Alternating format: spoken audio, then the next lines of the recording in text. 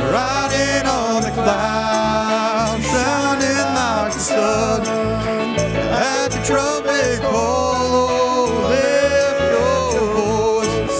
It's the year of Jubilee, and out of Zion's hill salvation comes. There's no God like Jehovah. There's no God like Jehovah. There's no God like Jehovah. There's no God like Jehovah. There's no God like Jehovah. There's no God like Jehovah. There's no God like Jehovah. Behold, he comes, riding on the clouds, shining like the sun.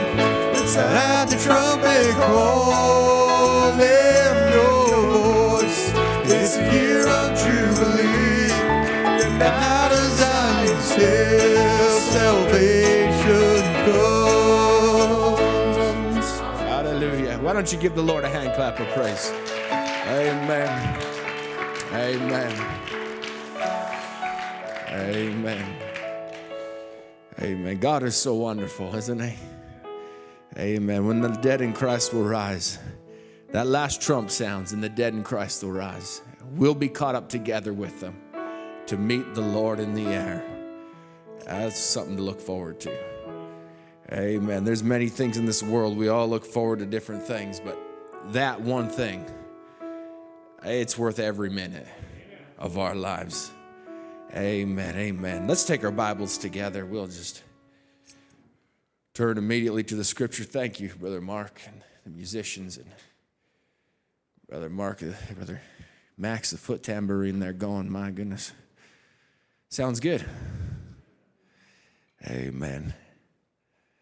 Amen. Let's turn to the book of Thessalonians. 1 Thessalonians. I recently was just speaking with Brother Tito. He brought this scripture up to my attention, and I just was pondering on it the last couple of days, and it's good scripture. They're all good, right? All scripture was given for inspiration, and it's all good for doctrine and for teaching. And amen, we need every last one of them. Because you take one word away or you add one word to, it's not that we need to memorize every one, but we must believe every one. Amen. Amen. I will just read the whole chapter here in 1 Thessalonians chapter 1. And I'm not going to take too much time myself. I've got something else planned tonight. So 1 Thessalonians chapter 1 says, Paul and Silvanus and Timotheus and the church of the Thessalonians, which is in God the Father and in the Lord Jesus Christ, grace be unto you and peace from God our Father and the Lord Jesus Christ. Brother Isaac, if you could turn my monitors off, that would be great. There, I feel like I need to whisper because I'm talking to myself here. Amen. It says, we give thanks to God always for you all, but making mention of you in our prayers, remembering without ceasing your work of faith and labor of love and patience of hope in our Lord Jesus Christ, in the sight of God and our Father. Knowing, brethren, beloved, your election of God. For our gospel came not unto you in word only, but also in power. It wasn't that the word wasn't important. It was important. It came in word. You had to hear the word. Faith comes by hearing. But it didn't just come that way. It also came in power. In other words, it wasn't a dead letter. It had a life that came with it. And in the Holy Ghost, and in much assurance, as you know what manner of man we were among you for your sake. And you became followers of us and of the Lord, having received the word in much affliction with joy of the Holy Ghost. Amen. It wasn't just exuberance, emotion. It was joy of the Holy Ghost. It was something bubbling up from within. And he says, so that ye were examples to all that believe in Macedonia and Achaia. And from you sounded out the word of the Lord, not only in Macedonia and Achaia, but also in every place your faith to God word is spread abroad, so that we need not to speak anything. For they themselves show of us what manner of entering in we have unto you, that how you turned to God from idols to serve the living and true God, and to wait for his sons from heaven, whom he raised from the dead, even Jesus, which delivered us from the wrath to come. Let's bow our heads together. Our gracious Heavenly Father, Lord, this scripture really, there's so much in it, Lord, that it's so deep and profound that, Lord, may you make it a reality to us tonight. Not just something that we look at and say, oh, I see what happened, but Lord, make it live in our lives, Lord. That there would be a joy of the Holy Ghost in the young people in End Time Message Tabernacle, that it would be heard abroad, that there would be such a working of God here, that Lord, we couldn't be contained in these four walls, but it would go out from here, Lord, to those that are in this city, to the other churches in this city, to the other cities around about that they say, there is a people. They might be Canadian, but they're not starchy. There's a people that love Jesus. There's a people that got a hold of God in a real way. Father, we want to commit the service to you. We want to commit the words that are spoken, the video that's played, Lord, that it would be to your glory and to your honor, Lord, that you could use it, Lord. Father, we just want to put it in your hands, Lord, for in those hands, Lord, you could take little and make much. Those hands, Lord, that took a few loaves and a few fishes and fed 5,000. Those hands that just wiped across, Lord, and the Red Sea peeled back. And that mouth that blew, Lord, and there stepped into a body and created Adam, Lord, and you created Elohim to come down. And Father, just we just put it in your hands. We ask you'd speak to us tonight and breathe your breath upon us now.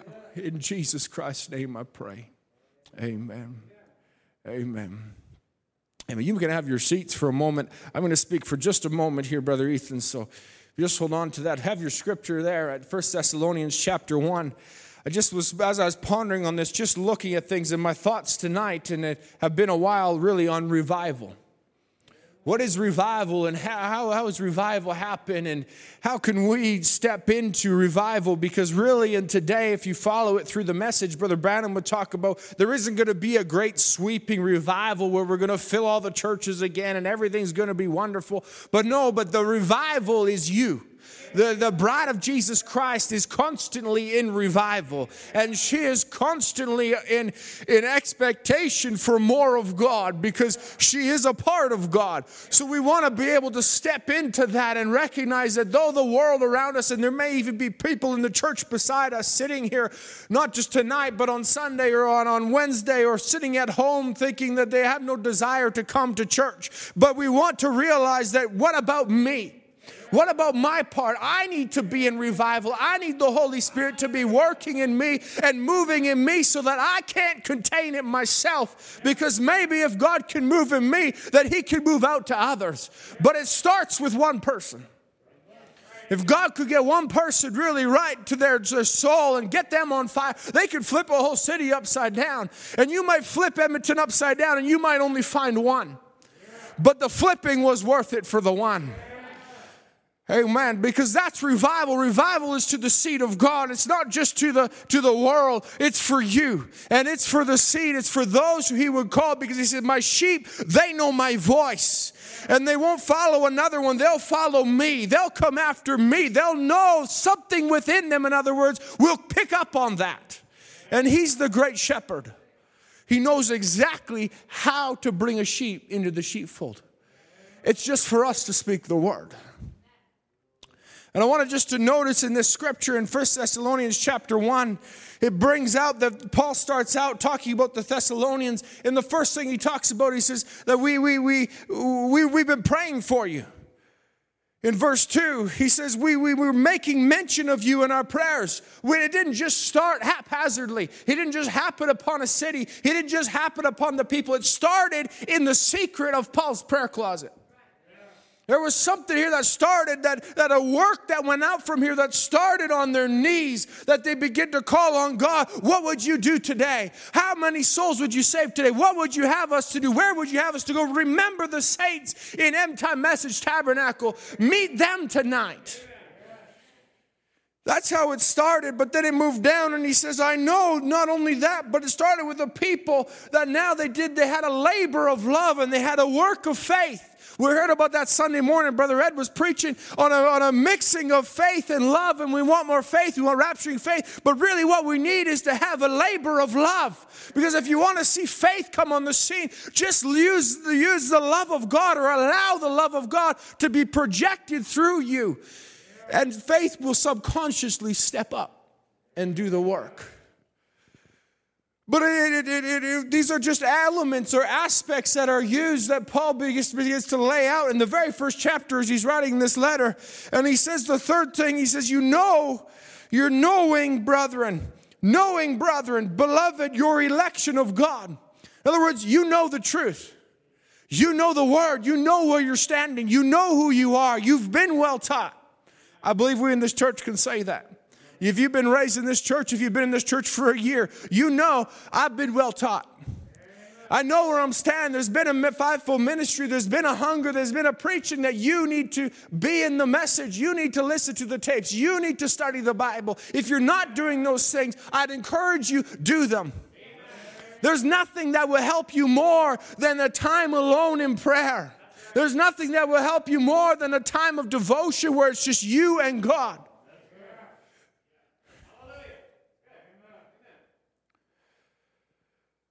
But they knew that, and then when he comes down, he says it wasn't just that, but he didn't just have the truth, but also it came in power.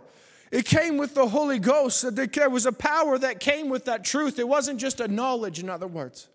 It wasn't just a knowledge of we preached the word and it was received as the word, but it was received as life. It was received, and it changed their lives, and it changed them and changed the way they once were. As you go down to the last or second last verse, it says, you turned from your idols and you turned to the one true and living God. In other words, the Holy Spirit came and it had enough power to change you.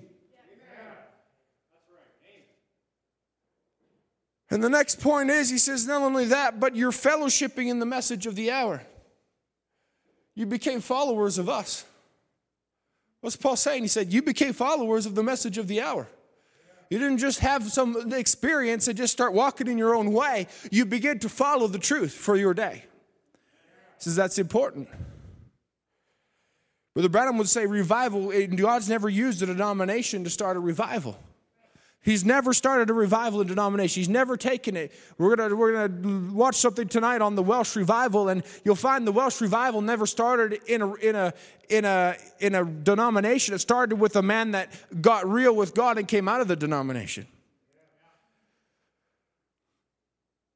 But now, and another point was that then the revival fires begin to light, where they begin to say, you begin to be an example to all those in Macedonia, all those in Achaia, and all those even beyond that. Your works begin to be talked about. Why? There was some prayer. There was some preaching. There was the Holy Spirit. You see what I'm talking about? There's some ingredients here. You say, I want to see God move in such a powerful way. There's got to be some key ingredients. It's got to start down on your knees. It has to start in spirit and in truth. God is a spirit. He must be worshiped in spirit and in truth. Hallelujah. And in the last verse, he says, and to wait for his Son from heaven. What's the whole point of it? We're getting ready when he would come, riding on the clouds, when he would come to sweep his bride away. We're getting ready for one purpose. Revival is not to have a show. It's for one purpose, to make hearts ready for him. Amen. And I want to just read now from the message in Broken Cisterns. Brother Branham talks a fair bit about revival, but he says, and when he begins to talk about a artesian well, a bubbling up spring, and he says in that spring, he says, you don't need no filter. You don't need a strainer. You don't need no pumping, no jerking, no nothing else. It's just there, bubbling up. It doesn't have to depend on local rains to fill it up. He says rains are revivals. There, where that fountain, that's at that fountain of life. He says, where the carcass is, the eagles will gather. You don't have to pump up a revival. You don't have to pump up nothing. Only thing you have to do is just come to the fountain. It's always full of good, fresh water, and there's no end to it. That's why are those ingredients so important? Prayer. What are you doing? You're approaching the fountain. What are you doing when you're preaching the word? What are you doing when you're listening to the message? You're learning and you're intaking the fountain. Remember, I preached that a couple of Sunday mornings ago. There's got to be an intake and there's got to be an out. There's got to be the word coming in and there's got to be the prayer going out for the Holy Spirit to begin to work in your life. Well, it says now the only thing you have to do is just come to the fountain. It's always good, fresh water, and there's no end to it. It just keeps on bubbling. I was talking yesterday with Brother Ed, and one thing he mentioned, he said, we were talking about our daily strength. How many of you have that, our daily strength? Nobody has it. Wow, that's amazing. Oh, okay. Now, 1, 2, 3. Okay. How many has that? Our daily strength that you I know a lot of you do. Okay. Something that brother Coffee, his son, Brother Barry Coffee's son, I can't remember which one does that, I think. And but we were talking about, he said, it's amazing how they always come up with new material every day. Why? It's an inexhaustible fountain. It's going on for years now, and every day there's some quote in some scripture, something put on there, and it's something fresh. Why? It's an inexhaustible fountain. You could keep having devotions every day. And you know what? God will speak to you in a new way every day. You'll find something in the scripture. I've read some scriptures over and over and over and over and over again. Every time I read it, I go, how come I didn't see that last time? How come that's real to me this time? You listen to another message and you're like, man, I've listened to the seals. I don't even know how many times. I've read the seals. I don't know how many times. But I'm going through them again and it's like, I didn't see that last time. It's an inexhaustible fountain. Every time you pick it up, every time you start to look through these things, it's coming back to that fountain. He says that's the way with these man-made systems are. You go in and you've got to have some big something going on. Some big cable or selling something or some kind of something going on. Big parties and bunco games and parties in the basement and everything. He says you might have a full house. Well, people think that's revival if the pews are full. Let me tell you something. That's not revival.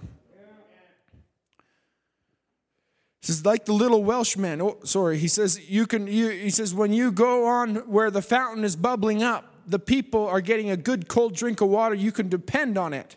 Say they haven't had a revival in 10 years. That's the world's point of view. But he says, if you live by that fountain, she's always got a revival going on. He says, like the little Welshman said, or one time, the Welsh revival going on, there was some dignitaries from the United States, some of the great doctors of divinity come over to Wales, and they find out where all this was at, and they had their turned around collars and their plug hats, and they were walking down the street, and they come to a little cop along whirling his little billy club in his hand. We've all heard this story so many times. And he was just a whistling, down on the cross where my Savior died, down where for cleansing from sin I cried. There to my heart was the blood applied. Oh, glory to his name. Just walking down the street like that. I'd like some police officers like that, wouldn't you? Amen. So there they was. He said, this seems to be a religious man. So they go up to ask him. He said, mister. He said, yes, sir. He said, we've come here from the United States. We're dignitaries. We're a delegation. He says, we've come to investigate the Welsh revival, so-called. We're doctors of divinity, and we're here to look it over. He said, we want to know where the revival is, where it's held. He said, sir, you have arrived. I am the Welsh revival. Amen. The Welsh revival is in me. Here is where it's at. Amen. That's the way it was when you live by that fountain of living water. It's living all the time, bubbling up over and over and over. There's no end to it. Not go see if some water, if we had some rain to come along. That's not it. In other words, he's not looking for the next special meeting. He's not looking for the next special service. Not looking for the next great, impressive doctrine. But there's something constantly bubbling up. He says, and see if he spells his words out right. He says, oh my, he says, my, there's no end to it. Not go see if there's water, but it's the living fountain of living water. As I say, it gives its water free. You don't have to put a rag on it to find out some educational rags before you could send them out to preach. to see if he spells his words out right, speaks them right, if he uses his nouns and pronouns and so forth and adjectives. Many of them don't even know what they are, but he's living at the fountain just the same. Hallelujah. It's not how well we can convince somebody of the gospel. It's if there's a life in you. Amen. Then your brother, I think it's Brother Moses that was preaching on that. That makes you a true witness. When there's a life in you, you've got an experience with God. Then it's not about what I can put together and how I can convince somebody in the message knowledge that I have. But it's something you say, oh, but it's true. Oh, but it's a reality. It says, it don't have to depend on the local rains. It fills up to fill it up. Or the local revivals. You don't have to do that, for the power and its purity is within itself. That's where the word is, its own power. When a man can receive it in his heart, it's got its purity, it's got its power, it's right in the word itself. Springs forth the life. Oh my. Oh my. I'm just going to skip some of this because I wanted to read some more of it, but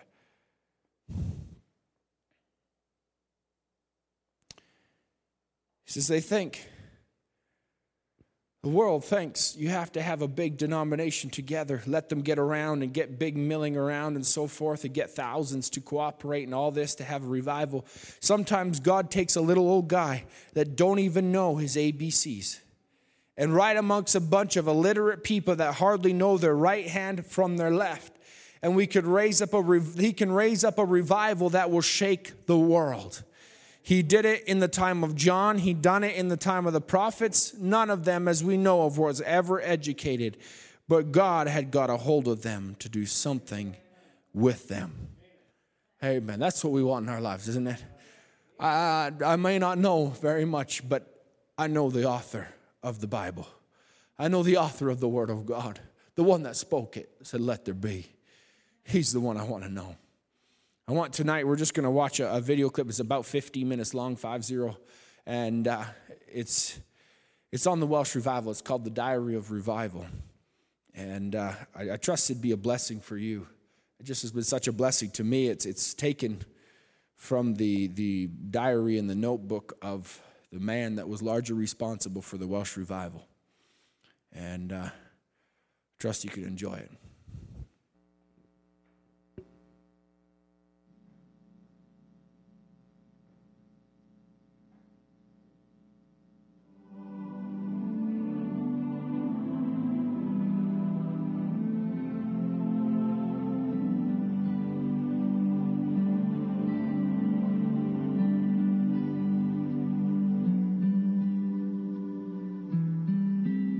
Wales, Cymru, a small land of hills, mountains, and once industrial valleys, a nation proud of its history, determined to guard its own unique inheritance, a people with their own culture, many still speaking its own distinct tongue, Welsh, or Cymraeg as the Cymro or Welshman might say.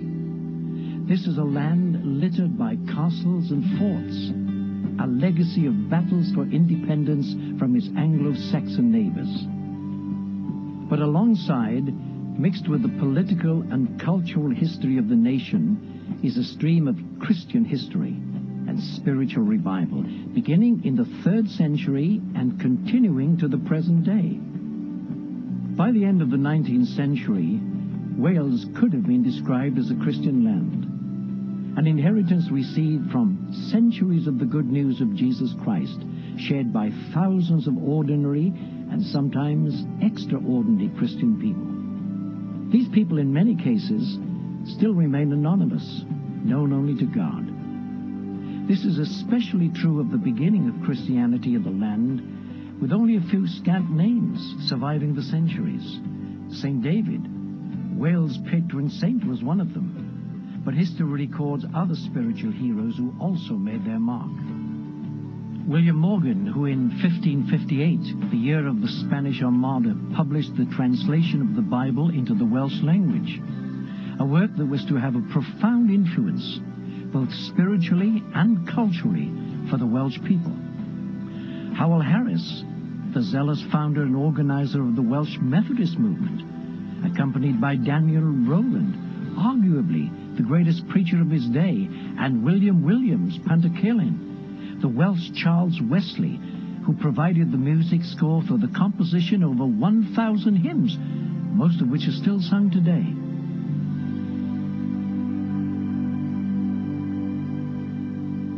By the mid-18th century, due to the labours of these people, we have regular periods of religious revival.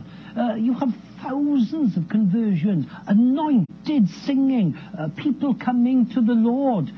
Years such as 1762, 1817, 1859 become years of revival and massive church growth. Blynyddoedd deheulaw yr arglwydd, the years of the right hand of the Lord.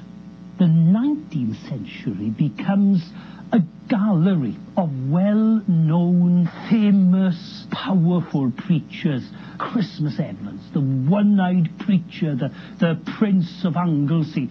Thomas Charles, who started the Sunday School movement, was one of the founders, for instance, of the British and Foreign Bible Society, a great author. And, of course, David Morgan, the revivalist of the 1859 revival, along, of course, with other revivalists such as Richard Owen some years later.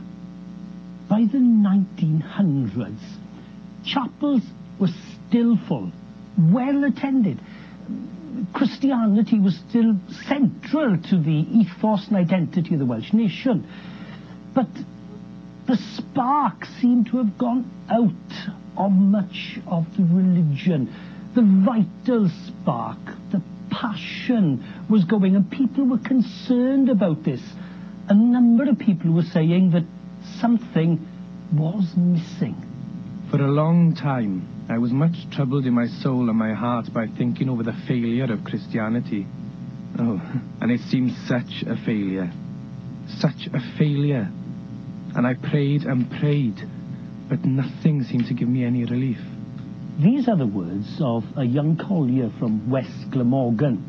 He'd left school when he was 12 years old to help his father down the mine. He was an unknown outside his village. Nobody'd really heard of him. No great preacher, no degree in theology. Yet in his 26th year, in a few weeks, he was to become one of the most talked about Christians in Wales. In a few months, stories were going to spread about him throughout the international community. His name was Evan Roberts. This is his story, mostly in his own words. Evan Roberts was born on June the 8th, 1878, the son of Henry and Hannah Roberts, at Island House, Borchamanydd on the Lough estuary. He grew up here, he played here, and he spent a lot of his time swimming in the Lough River. On one occasion, he even saved his friend from drowning in the dangerous currents. It was here that he went to church. It was here that he spent his boyhood, and later was to begin work in the local coal mine. Evan Roberts' love for spiritual things begins at an early age. He's converted when he's 13, but he decides to seek for a deeper spiritual experience after hearing a deacon in the meeting posing the question, what if the Spirit came and you were absent? I said then to myself, I will have the Spirit. And through all weather, and in spite of all difficulties, I went to the meetings. Many times, on seeing other boys with the boats on the tide, I was tempted to turn back and join them. But no. Then I said to myself, remember your resolve to be faithful. And on I went. Prayer meeting Monday evening at the chapel. Prayer meeting Tuesday evenings at Pisca. Church meeting Wednesday evening, Band of Hope Thursday, class Friday evening. To there I went faithfully throughout the years. Evan's dedication wasn't only a personal thing. It soon developed into a passion and prayer for national revival. For 10 or 11 years I have prayed for a revival. I could sit up all night to read or talk about revivals. It was the spirit that moved me to think about a revival. By this time he had left the coal mine and for a number of months had worked with his uncle as a blacksmith in the nearby town of Pontarddulais. But before long his desire to see Wales spiritually awakened led him to apply to be a minister with the Welsh Calvinistic Methodist Church. But for Evan, it was grave or pulpit. So he left the smithy. Spring 1904 was a key time for him. It was a time of a much deeper experience of God.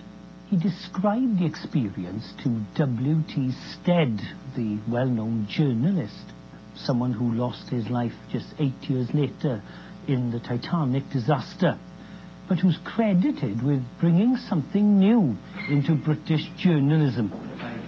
The interview. For a long time, I was much troubled in my soul and my heart by thinking over the failure of Christianity. Oh, and it seemed such a failure. Such a failure.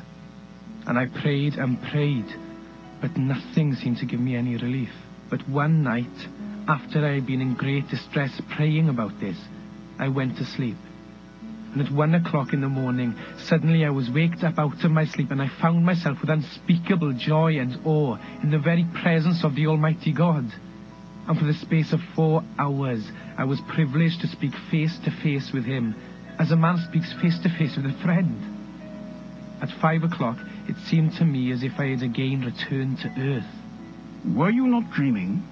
No, I was wide awake. And it was not only that morning, but every morning for 3 or 4 months.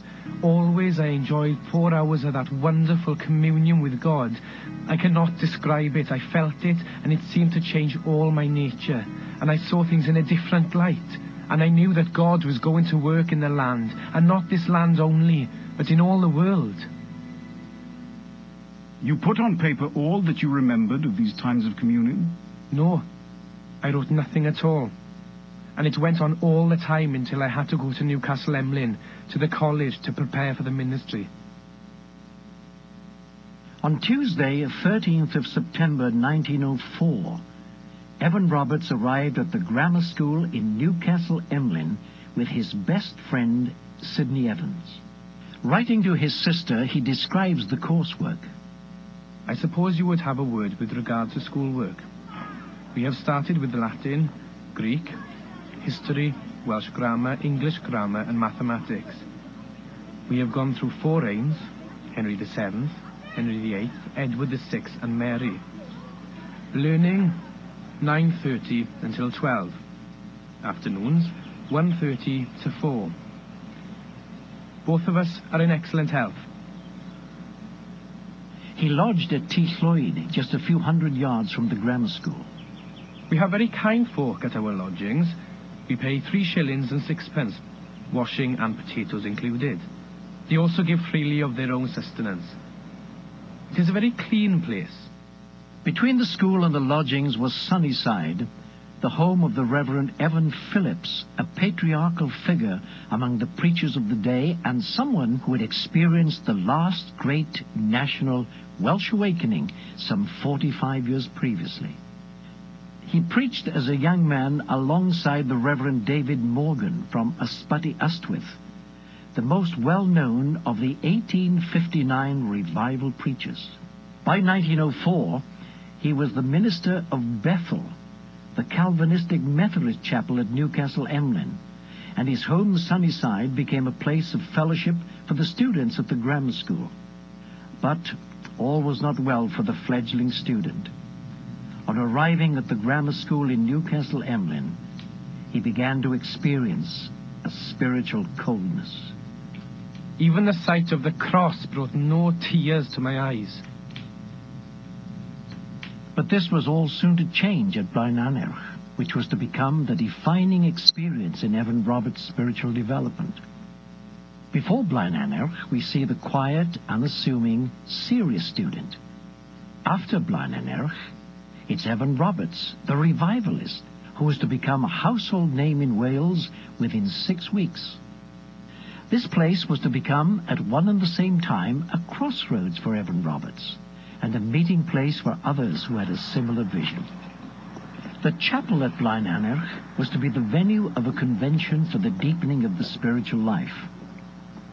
This was arranged by some spiritually minded local ministers, one of whom, Joseph Jenkins from Newquay, was to be deeply involved in North Wales revival meetings during the next few months. The young people in his church had experienced a powerful refreshing of their faith since February of that year. It all began with the public testimony of one 16-year-old girl, Florrie Evans. She declared that she loved the Lord Jesus with all her heart. The effect in the morning service was electrifying, and the spiritual fervor spread rapidly to the other youth of the area in the following days and weeks. This group of energized and evangelistically minded youth were to make a profound impression on Roberts during his time at Blaenannerch and Newcastle Emlyn. Also taking part in the convention were two other spiritually awakened ministers, W.W. Lewis and Seth Joshua. Seth was an evangelist for the forward movement of the Calvinistic Methodist Church. He too had a burden for revival. For the last 4 years, he had been burdened to pray that God would take a lad from the coal mine or from the field to revive the work in Wales, even as Elijah had been taken from the plough. He asked that God would not take a man from the universities, which might feed pride and intellectualism, but rather use a simple lad, that the glory might go to God alone. Seth had kept this mainly to himself until that Thursday morning, October the 29th, when he shared it with the students who were traveling with him in the car to Blaenannerch. Amongst them was Evan Roberts, who had attended the convention on the Wednesday and had obviously been affected. Speaking to one of Evan Phillips' daughters on that Wednesday, he noted, "I have built the altar and laid the wood in order and have prepared the offering. I have only to wait for the fire." The young Elijah was ready, and he didn't have long to wait. The fire was to fall the next day. We started yesterday morning at 6. It was very fine and dry and full of lovely scenery. As we climbed the hills, we could see the mist in the valleys, as if it were a sea. We sang in the cart, and my feelings were very varied. Now high, now low. The 7 o'clock meeting was devoted to asking and answering questions. The Reverend W.W. Lewis conducted. At the close, the Reverend Seth Joshua prayed and said during his prayer, "Lord, do this, and this, and this, and bend us." He did not say, "O Lord, bend us." It was the Spirit that put the emphasis for me on bend us. "That is what you need," is what the Spirit said to me, and as I went out I prayed, "O Lord, bend me."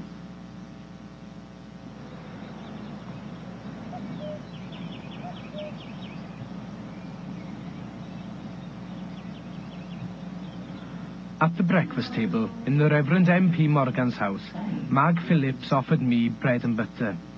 I refused, as I was satisfied. At the same moment, the Reverend Seth Joshua was putting his hand to take the bread and butter, and the thought struck me. Is it possible that God is offering me the Spirit, and that I am unprepared to receive him? That others are ready to receive, but are not offered? Now my bosom was quite full and tight.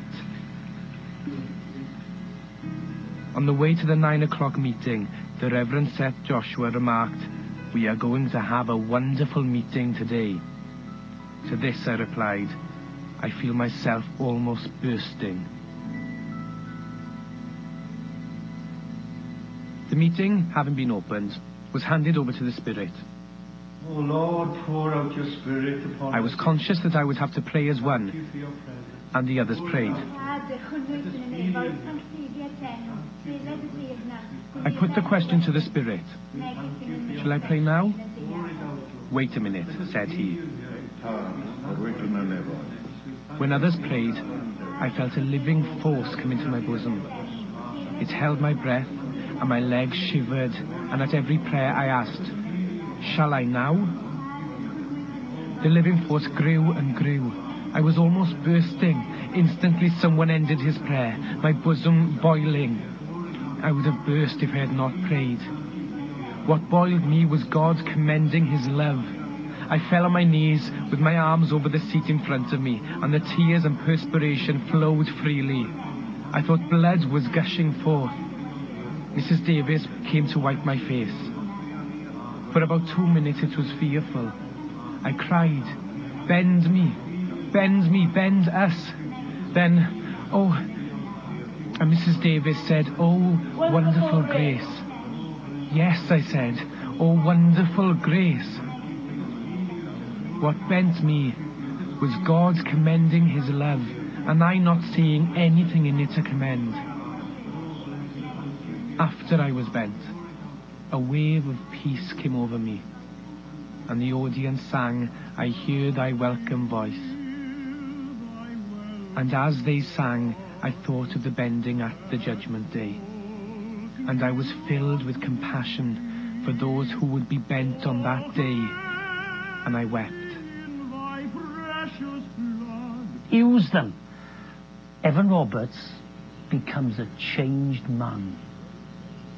Henceforth, the salvation of souls became the burden of my heart.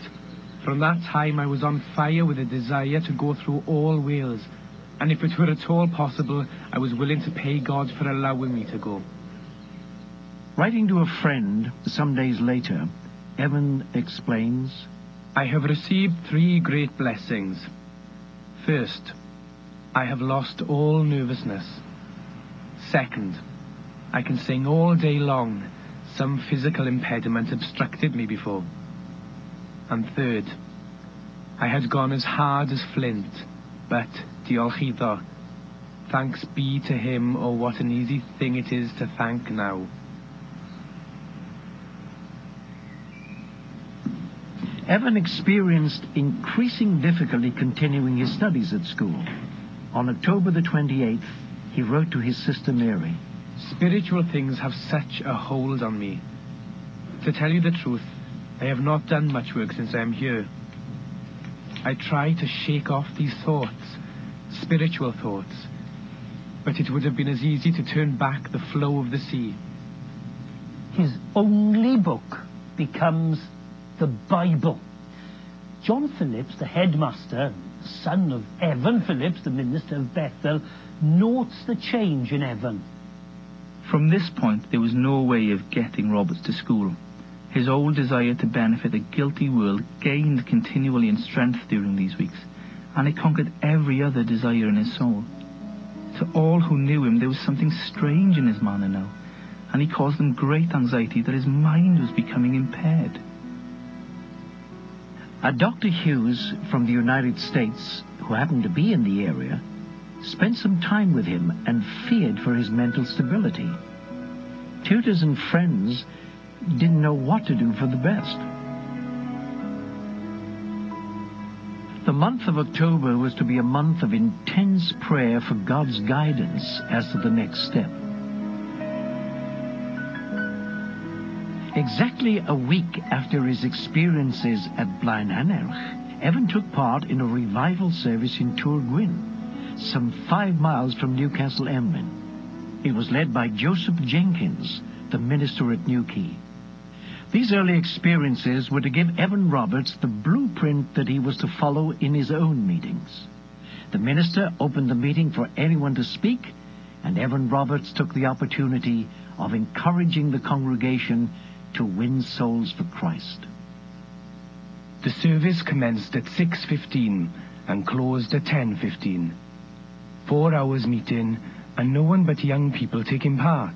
A great number of those young people were girls from Newquay, teenagers and women in their early 20s already on fire since the spring of the year. This was most unusual during the early 1900s, where pulpit oration and public speaking was almost totally dominated by men. It was on a long 5-mile walk from this meeting that Evan Roberts, turning to his best friend and companion, Sidney Evans, asked, "Do you think that it is too much to ask God to save 100,000 in Wales?" Speaking some months later to a Gorseinon minister, he explained, "After receiving the Spirit, some of us agreed to ask the Lord for 100,000 souls in Wales for Christ. And I saw Jesus Christ presenting a sort of cheque to his Father, and on it written 100,000.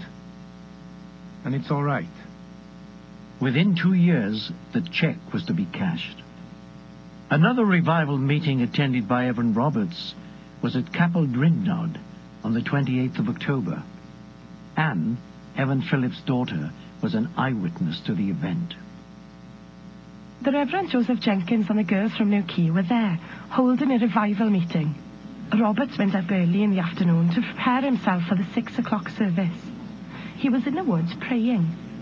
After entering, he had his eyes closed and was under some wonderful influences.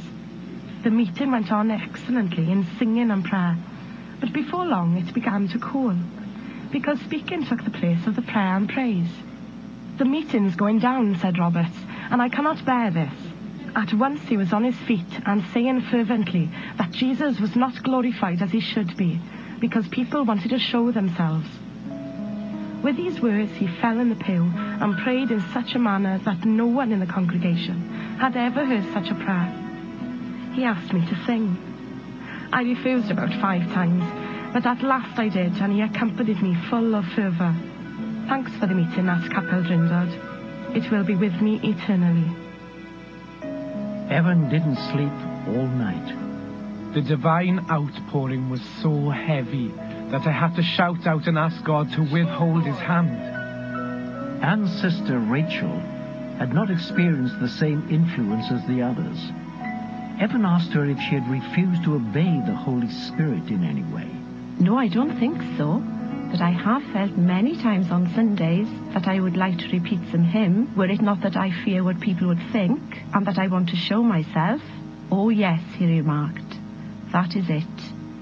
Refusing to do a small thing like that is sufficient for him. Obedience must be given in the smallest thing. It looks small to us, but when obeying, the blessing comes."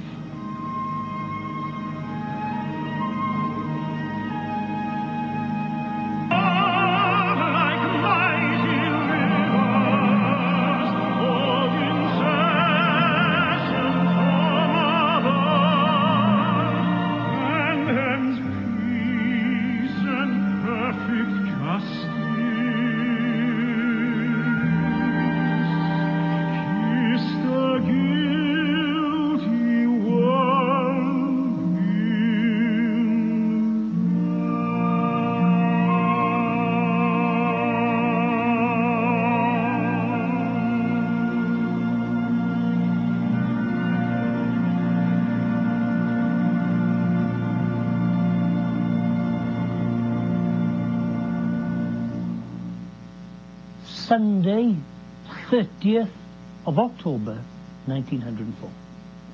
Evan Roberts, the revivalist, is ready, envisioned by the spirituality and the boldness of the New Quay girls. He desires to go back to Loughor to reach his own youth with this message. This, he explains, to W.T. Stead. One Sunday as I sat in the chapel, I could not fix my mind upon the service, for always before my eyes I saw as in a vision the schoolroom in my own village, and there sitting in rows before me, my old companions and all the young people, and I saw myself addressing them.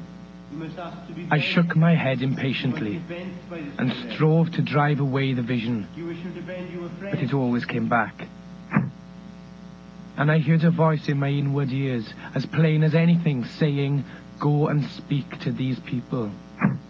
For a long time I would not, but the pressure became greater and greater, and I could hear nothing of the sermon. Then at last I could resist no longer, and I said, "Well, Lord, if it is thy will, I will go. Then instantly, the vision vanished. The whole chapel became filled with light so dazzling that I could faintly see the minister in the pulpit, and between him and me the glory as the light of the sun in heaven. And then you went home? No, I went to my tutor and told him all things, and asked him if he believed that if it was God or the devil. And he said, the devil does not put good thoughts into the mind. I must go and obey the heavenly vision. So I went back to my own village. On Monday, October the 31st, Evan Roberts left Newcastle Emlyn for Lacher, intending to be away for a week. He would not return for 5 months. Writing to Florrie Evans that morning, he asked to be remembered in prayer. Writing to another of the girls whilst on the train, he explains his motives. The reason for this is the command of the Holy Spirit. He gave the command last night at the meeting, and my thoughts were wandering, and my mind riveted on our young flock at Moriah. There seemed a voice, as if it said, you must go. You must go. Please excuse the pencil and the writing. This has been written while the train was in motion from Newcastle Emlyn to Pencader. Evan Roberts' arrival at Lacher was unexpected. At first his mother thought he was ill. He explained that he was going to work amongst the youth of the area and planned to travel throughout Wales, offering Christ to sinners. Mrs. Roberts sought to bring him back down to earth by reminding him of school and finance. Evan replied that God would provide, as God hath plenty. The rest of the family noted the difference in him. His speech was changed. This wasn't the Evan who went to college 6 weeks previously.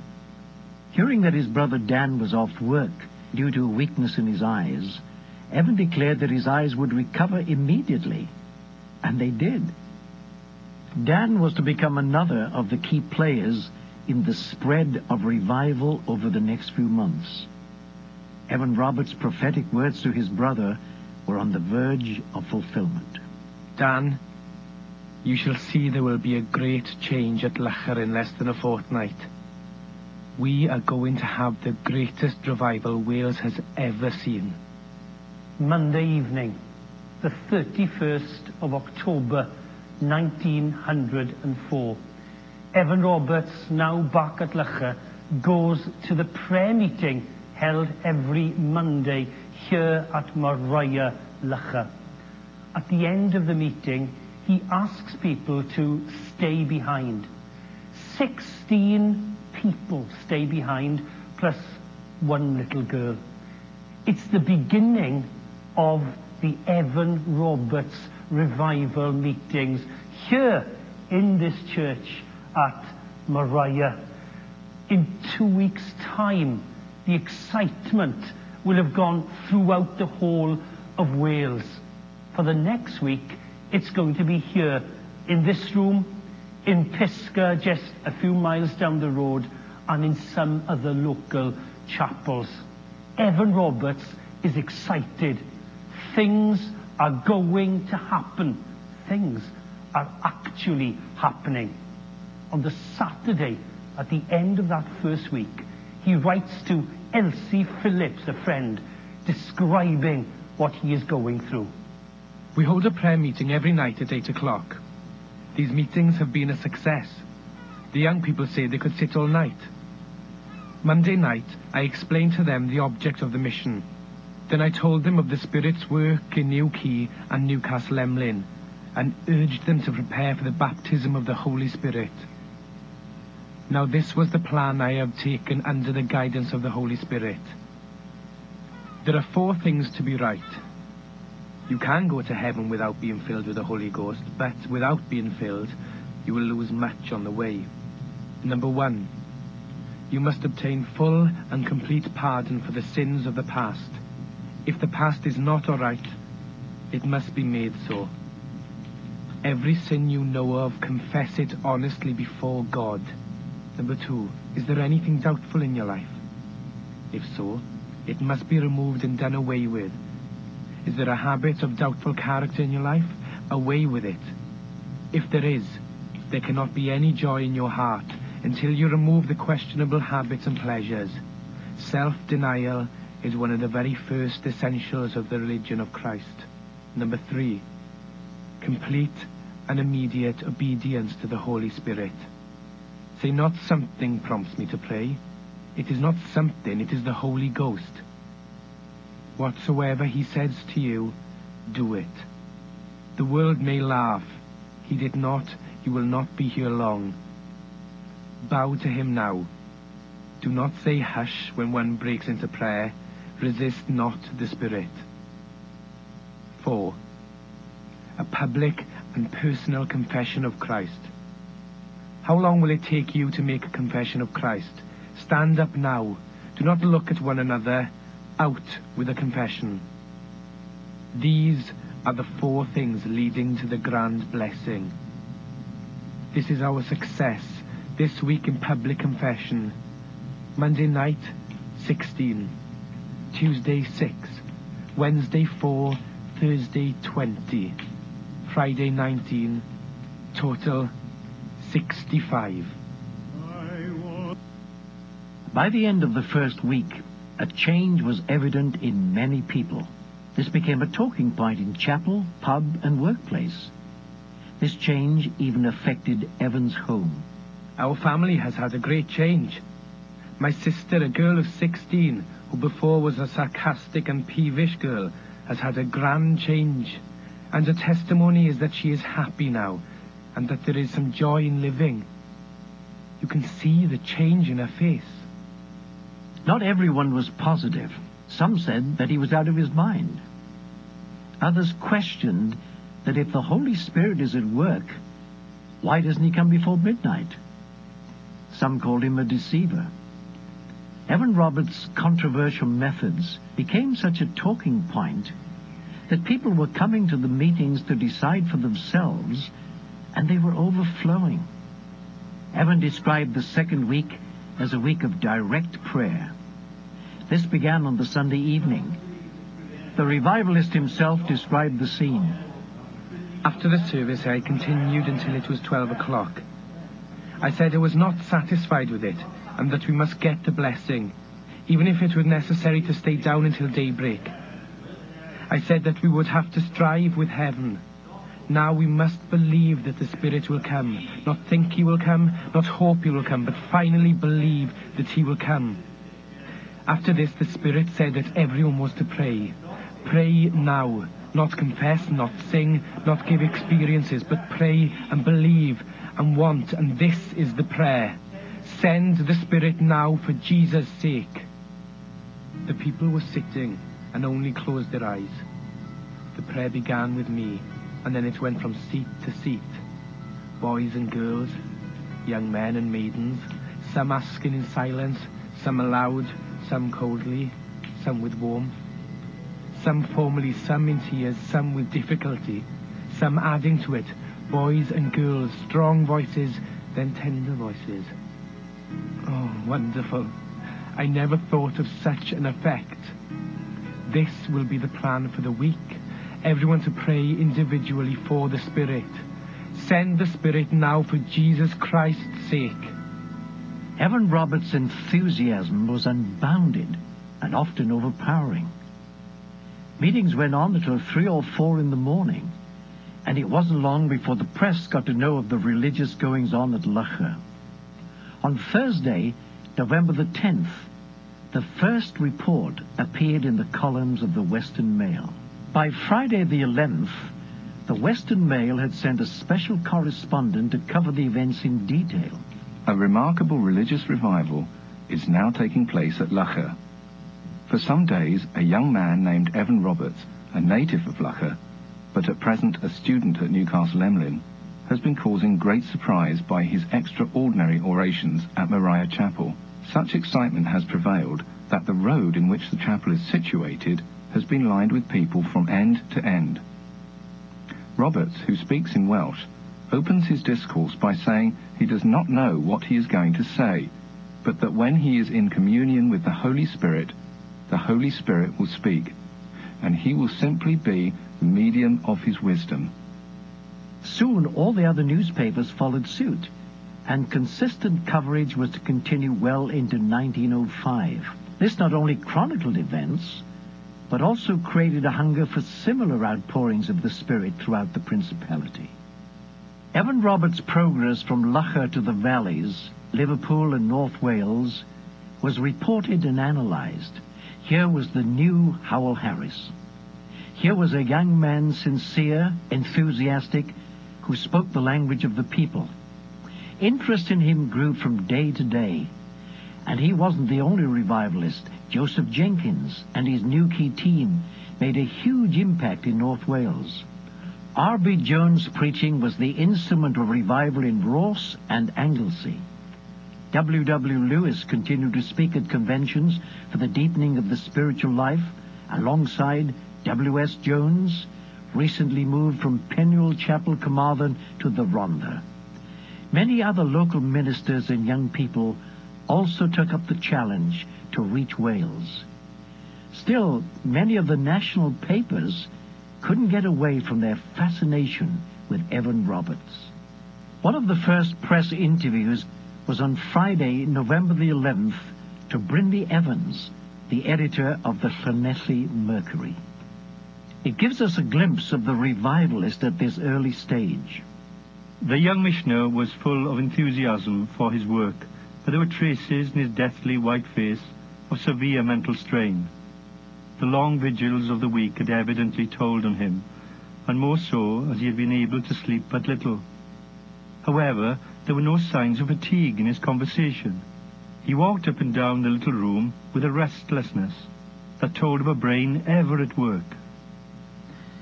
The toil and long hours were eventually to take their toll, but for now, Evan Roberts is unstoppable. Brindley asked the question, are you overtaxing your strength? No. Fine, I am not. The Holy Ghost will sustain me. I was converted 13 years ago, and I've been praying for the Holy Ghost ever since, and now it has come. Oh, it is glorious. What I want is for the people to know the joy of religion. Religion was never intended to make a man gloomy. It should be the happiest thing in life.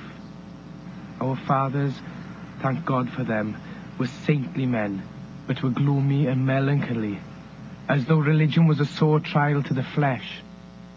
What they missed was the joy of our Lord. They got into a groove, and we must now get out of it. And getting out of the groove was exactly what happened to Welsh nonconformity over the next year or so. From Lougher, Evan went on a whirlwind tour of the valleys of South Wales. The various meetings were being chronicled in detail by the newspapers of the day, and they were services with a difference. The usual format was put to one side. One reporter, speaking about Evan's methods, wrote, "He perhaps is the very first to adopt such methods. He has no program of any sort, and we do not know that he even prepares his addresses. It is the people who carry on the meetings, not he, and he continually emphasizes the need of all learning to rely on the Spirit and not on man." People just didn't know what to expect. Evan would often arrive after the chapel was already full to the seams, either through a back door or somehow managing to squeeze his way through the crowd to the pulpit. Here he would often sit, waiting for guidance, as the congregation would continue in worship, praise, and prayer. His messages were nearly always informal.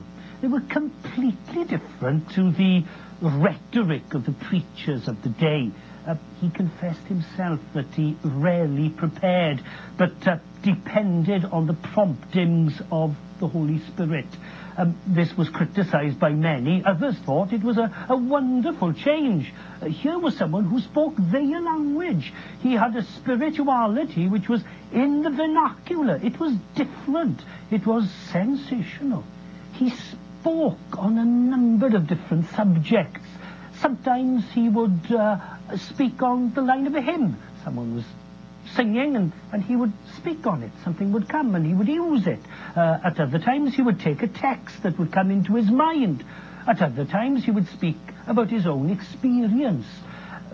His major themes revolved constantly around Gethsemane, the cross.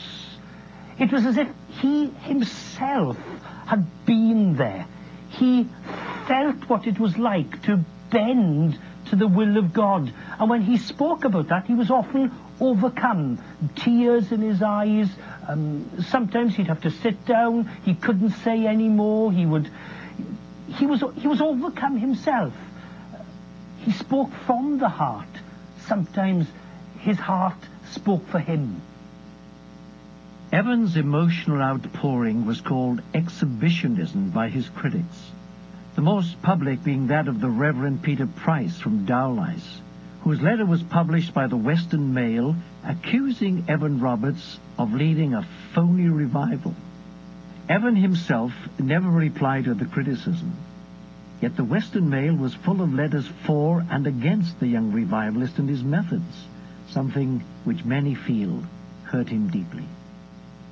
But deliberate exhibitionism seemed the furthest thing from his mind. He often rebuked congregations who he felt came to see a spectacle. He was nothing. People should come to worship God alone. Meaning to take away attention from himself, he would on occasion remain silent in the pulpit for over an hour.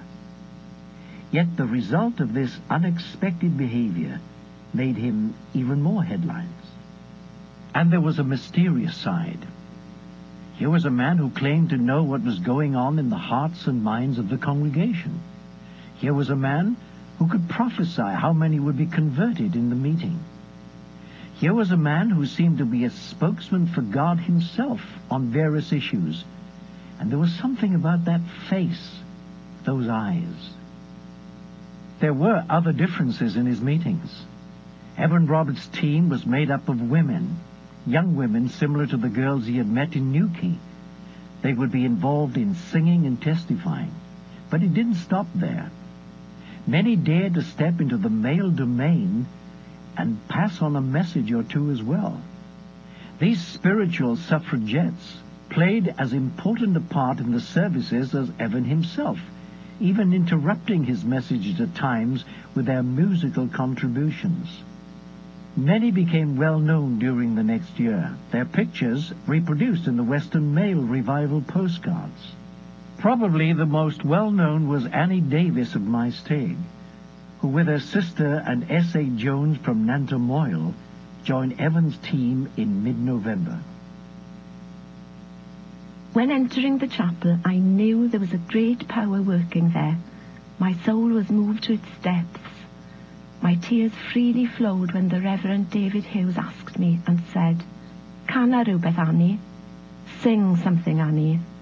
With an irresistible force, I leapt from my seat and sang, "Here is love, vast as the ocean." I could not finish it as I was sobbing too much.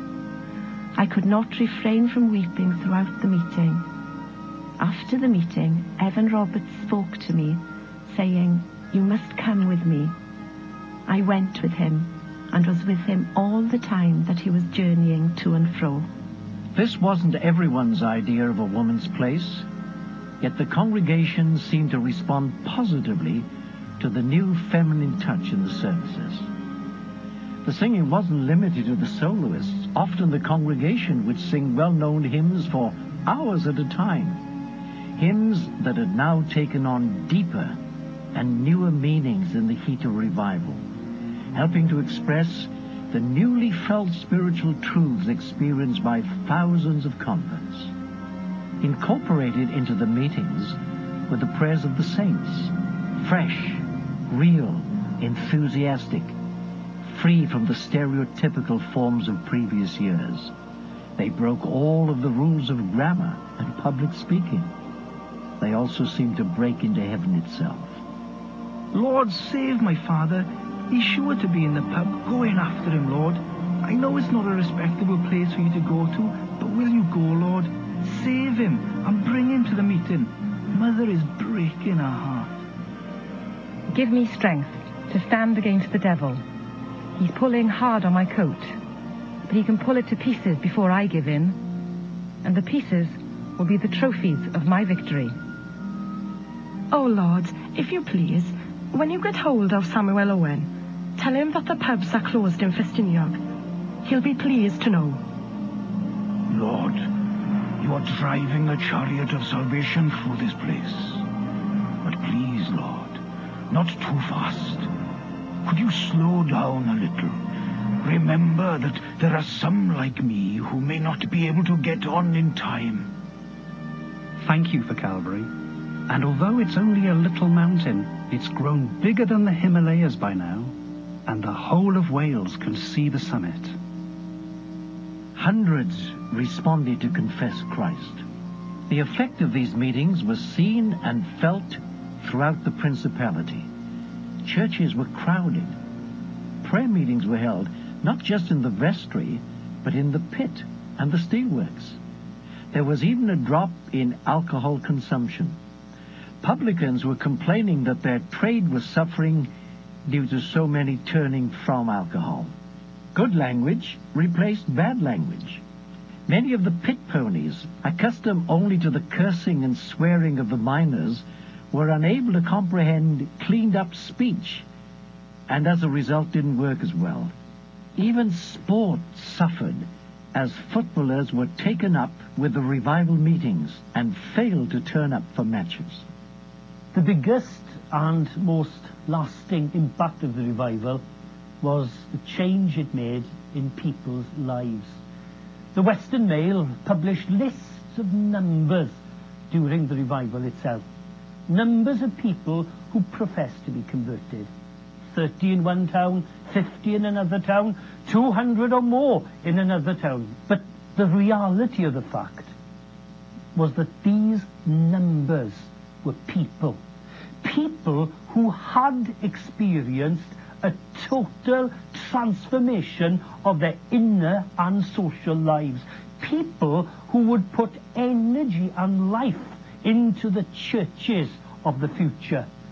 People who never forgot their experience.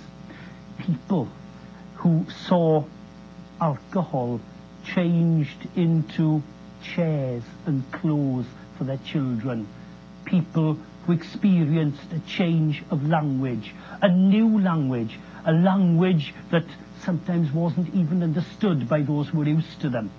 These were new people who'd experienced the old religion, but in a brand new way.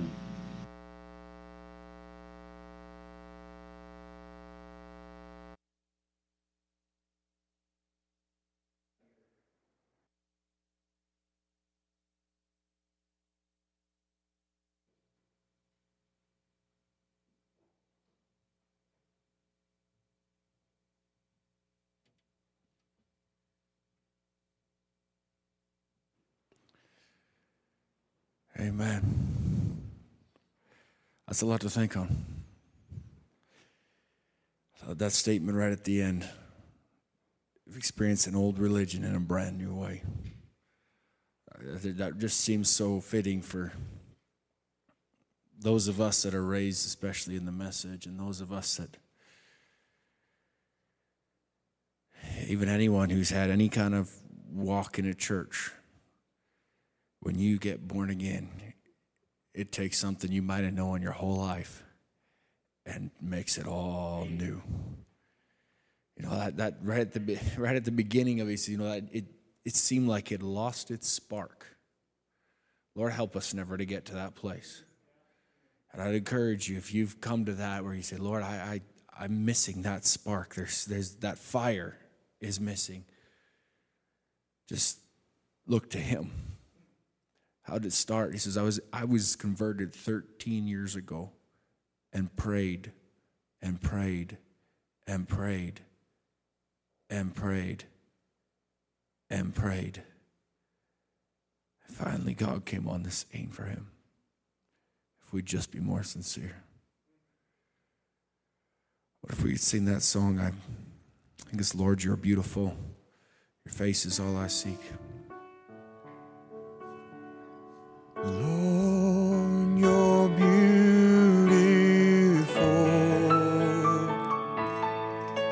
Your face is all I see. For when your eyes are on this child, your grace abounds in me. Oh Lord, please light the fire that once burned bright and clear. Renew the lamp of my first love that burned with holy fear. Lord, you're beautiful. Oh